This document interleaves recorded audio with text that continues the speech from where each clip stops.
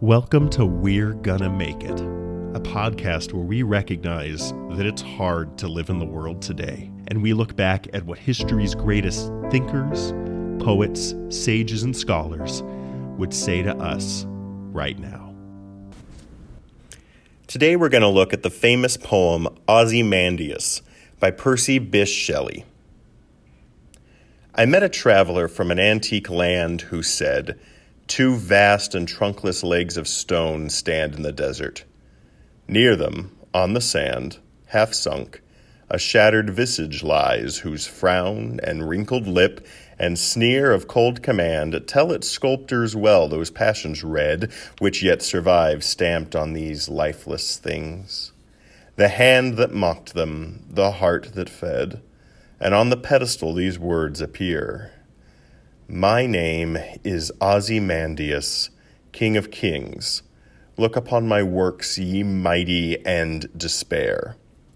Nothing beside remains. Round the decay of that colossal wreck, boundless and bare, the lone and level sands stretch far away."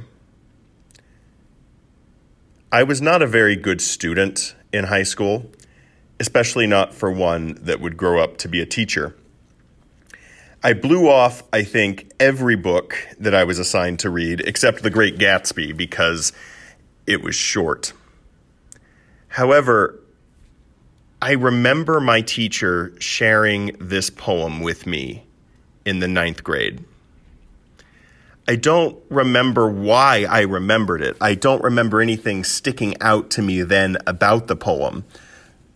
But for whatever reason, it's always stuck with me. I think part of the reason why is because I am an anxious person. I'm someone who, like Ozymandias, King of Kings, is perpetually fixated on the things I have to do and the things I need to get done. It's easy, I think, to read this poem and think of it as really sad. My reading of the poem is different. I don't think it's sad. I find it relieving. As I read this poem, I'm reminded that all of the things I stress about now, all of the projects that I feel like I have to get done, none of it has to matter as much as I think it does. That's not to say that none of it matters at all. I think it does.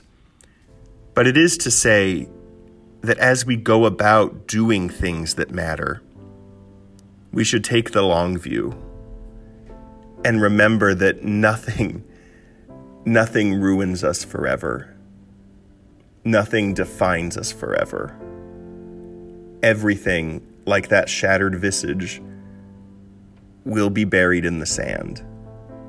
It may sound strange, but for me, that brings a lot of comfort. I'll see you next time.